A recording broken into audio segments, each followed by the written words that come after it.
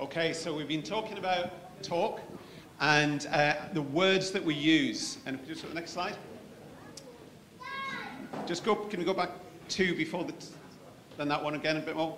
And that one again. So when we had Adam and he was showing us that, yeah, that's what we wanted. So last week, Nathaniel was talking about the wide path. Can you hear me? The wide path and the narrow path. And he was saying that, like, in life, most of us, we just kind of wander along on the wide path, but it's not the road that leads to life.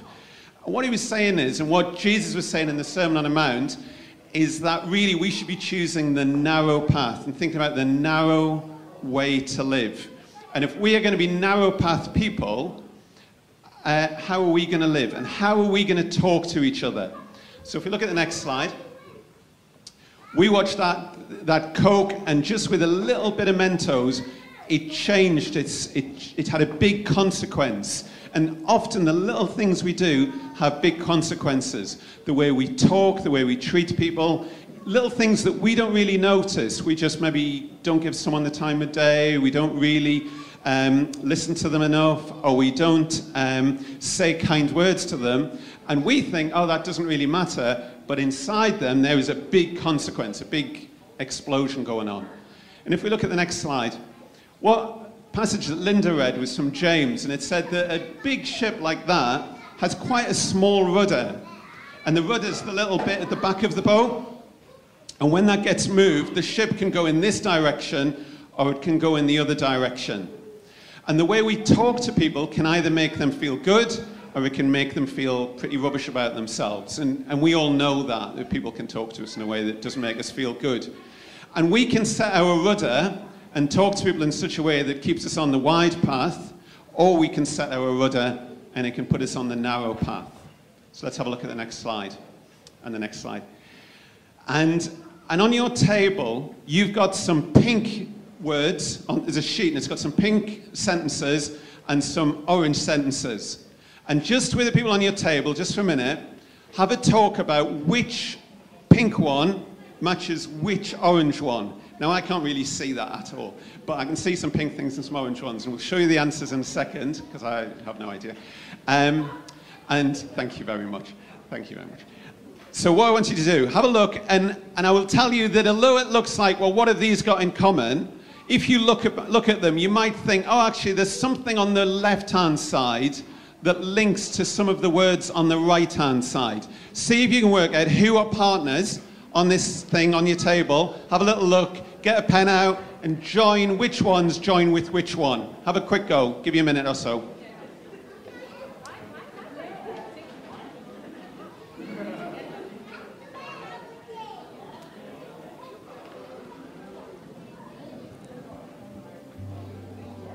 So you can have a look and think, what's the opposite of bringing life? Or what's the opposite of being murderous? Or what's the opposite of turning away anger?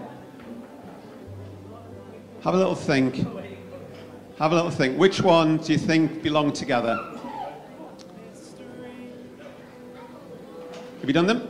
I can't really see. I can't tell. Does that look like a thumb? Yeah? Okay, right. Let's have a little look. So, a gentle answer turns away anger. Anyone, what do you think the opposite of that would be? Big voice? Yeah, but harsh words cause quarrels. Thank you. All right, I'll ask you one other. Kind words bring life.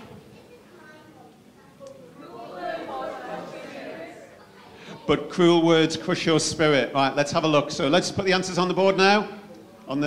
Behind me. Has it changed? It has, yeah. It has changed. So, oh, here, I can see them now. I can see these ones. A gentle answer turns away anger, but harsh words cause quarrels. Some people make cutting remarks, but the words of the righteous rescue those who are threatened. Kind words bring life, but cruel words crush your spirit. The Lord hates evil thoughts, but he is pleased with friendly words. And the words of the wicked are murderous, but the words of the wise bring healing. So in your life, you can either be doing some of these things which are murderous, bring quarrel, can hurt people, be angry, or you can heal people and you can bring kindness, all by the way you speak to people. And all of these pairs, they come from the Proverbs. Most of them come from Proverbs chapter 15. So if you want to get some guidance on how to speak to people, Proverbs is a really good place to start. Okay, let's have a look at the next slide. So what you need to, when you're being a wide path kind of person, the way you talk is you might lie, you might attack people, you might gossip, you might boast, or you might be rude. And rude in that sense is about what the Bible calls as coarse language, speaking in inappropriate ways, talking about things which aren't really very nice. Or you could be an honest person. You could be encouraging. It's really hard to read like this. You could speak with openness. You could be humble, or you could speak with purity. And those tend to be the opposites of each other. And in most days in our life, we usually fall into one of those two sides. When we're kind of walking on the wide path, we tend to go on the pink side. And when we're trying to be more like Christ, we tend to be on the orange side. Okay, let's have a look at the next slide. And this is clearly the world we live in, isn't it? I've just got some examples here of, so that example of Donald Trump, he was caught really speaking inappropriately about women. And he just said, well, that's locker room talk. That's how men talk when they're at the gym. It's not how I talk when I'm at the gym. And I don't think it's like how you, I would hope, would talk. And the idea that you could just say unpleasant things about women in certain parts of your life is pretty bad. It's a pretty bad way to be. There's a thing there about Twitter, and I'm going to have to look over here. I hope every such and such has their head severed from their shoulders. And you could go on Twitter, and you would find people saying, if you believe this, you should have your head severed from your shoulders. If you belong to this group, you should. And really, it doesn't really matter what's in that black box. You will find someone on Twitter saying something like that to another person, even people from both sides of the argument. And so we've got some real problems. And then that bottom right-hand corner, where just people in our country just wishing politicians would just tell the truth. Really, wishing they would. And you might have come across that this weekend, I don't know. So that's the world we're living in. People who are liars, boasting, gossiping, hurting other people. And let's just have a look at the next one. And these would be good examples of people that we've met in our news. And you have to ask the question, are these people really loving each other? And we know they don't like each other because of the words they say. The way they attack each other, the way they talk about the other person, the way they tell stories about how they were treated. They're not getting on with each other. This isn't positive relationships. Okay, let's have a look at the next one. And what Jesus said, I'll turn this way. What Jesus said is that he said, you have heard that it was said to the people long ago, you shall not murder, and anyone who murders will be subject to judgment. When Jesus said this on the Sermon on the Mount, he knew that everybody knew that the commandment was you shouldn't kill anyone. But what he went on to say was, I tell you that anyone who is angry with a brother or sister will be subject to judgment. Again, anyone who says to a brother or sister, raka, which was like an insulting word in the language he spoke, is answerable to the court, and anyone who says, you fool, will be in danger of the fire of hell. So all the people he was speaking to thought, oh, I'm not going to kill anybody. And he said, you know what, if you speak to people in a certain way, you might as well have killed them. The way God views this is it's like you are a murderous person. And Jesus in the Sermon on the Mount sets a standard which really none of us can meet. That's why we need Jesus, because we can't meet the standard that he set out in the Sermon on the Mount. But when we're followers of Jesus, we're going to have to think, you know, yeah, of course we're not murdering people, but are we talking to people in a way that is like we are killing them? And often we don't think about that. We don't think that the things that we're saying are as bad as that. Okay, let's move on. So obviously God doesn't want that. He doesn't want us to be these kind of people. He wants us to be better than that. So let's see what God wants us to be like. He wants us to move away from this kind of behavior. You will know yourself whether or not you are getting caught up in lying. whether you're getting caught up in saying things which hurt other people, whether you are retaliating. So when someone says something to you, are you fighting back with the words you say? Are you caught up gossiping? And if you are, you're probably like me. You're probably like most of us. We all get trapped in these things. We all just think, oh, you know what, I'm just going to have the last word. I'm going to say that. And what we want to do is be better than that. So let's have a look. So one of the things that Jesus wants us to be like is to be honest. Now, we sometimes say white lies are okay. Well, actually, a lie is a lie. If you're saying something which isn't true, that's not the standard God wants. Next one. Next one. When you're encouraging people, are you saying things which are actually true about them, or are you just saying what's called empty praise? So just saying, oh, well done, you're amazing. But actually, what is amazing? What is it that you are complimenting about that other person? Everybody can just go, oh, lovely, that's really lovely. And I work with children quite a lot, and people can go, oh, good work, or well done. But what children need is to be told, that thing you are doing is really good, keep doing it. That thing about you is really positive, keep doing that. And if we're just told, you're fantastic, eventually what we start to know is that the person didn't mean it. They didn't really know us very well, and they were just using words which sounded positive, but weren't really true. And the thing that really touches our hearts is when somebody knows something about you, and they tell you it back, and you know that you are known, and you know that they recognize what's valuable about you. And that's what's encouraging. So let's look at the next one. Being real about who you are. So if we're going to be truthful about what other people are like in a positive way, we want to be open about what we're like. And that means that we might have to be open about things that we're not so proud about. Open about the things that we would like to be better at. If we're going to grow as a congregation of people, we can't all pretend we're perfect Christians, because we're not. We're going to have to let everybody know that there are things we need to get better at. And what you find is when you start saying what you'd like to get better at and where you know you fall short, other people start to say that. And what we want is a church full of people who are all knowing that they're not like Jesus, but they're trying to be, rather than a group of people who are all pretending they're coping. Because if you're not coping, it makes you feel like there's something wrong with you. But the truth is, we're all not coping. And I think once we start being open about it, we can all grow together. Next one. Humility. Trying hard to see how the other person is feeling rather than how we are feeling. Trying hard to know a bit more about them rather than telling them about who we are. And it's easy to be boastful, it's easy to talk about ourselves, but just taking the time to listen and talk to other people, that's a Jesus thing to do. Okay, last one. And then last one, purity. And in Philippians it says, whatever is right, whatever is pure, whatever is lovely, think about such things. We live in a world that talks about a lot of kind of offensive things and things which are kind of just a bit unpleasant, really. And if we're going to be people of light, if we're going to make a difference in the world, then we need to be different to that. And being pure and being clean and not, not corrupted in the way we talk really shines a light in the world. Okay.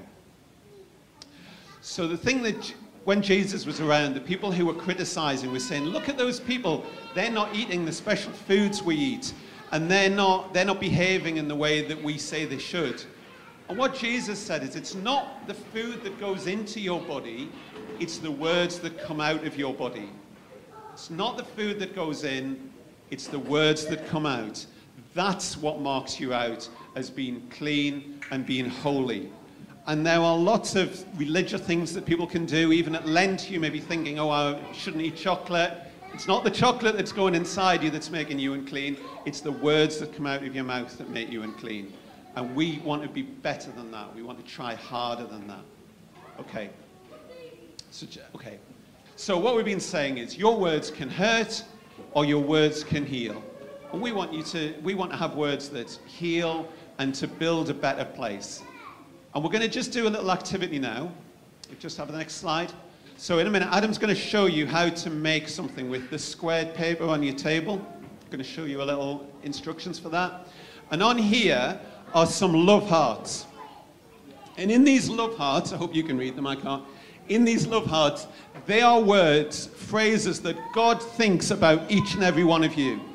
This is an empty praise. If you were to buy a packet of love hearts, it would say, you're cute, you're amazing, all of those sort of things, which the people who make love hearts have never met you. But Jesus has met you, and he knows about you, and he thinks these things about you. You are a child of God. You are dearly loved. These are things that the Bible has said about each and every one of you. And what we're going to do is going to teach you, Adam's going to be here in a second, I hope, whoever he is.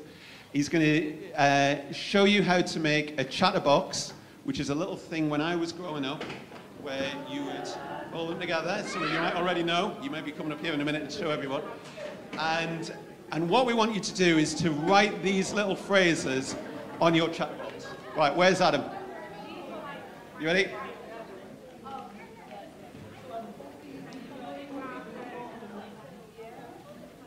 So we're going to show you how, then we're going to put those words back up again so you can write them on your chatterbox.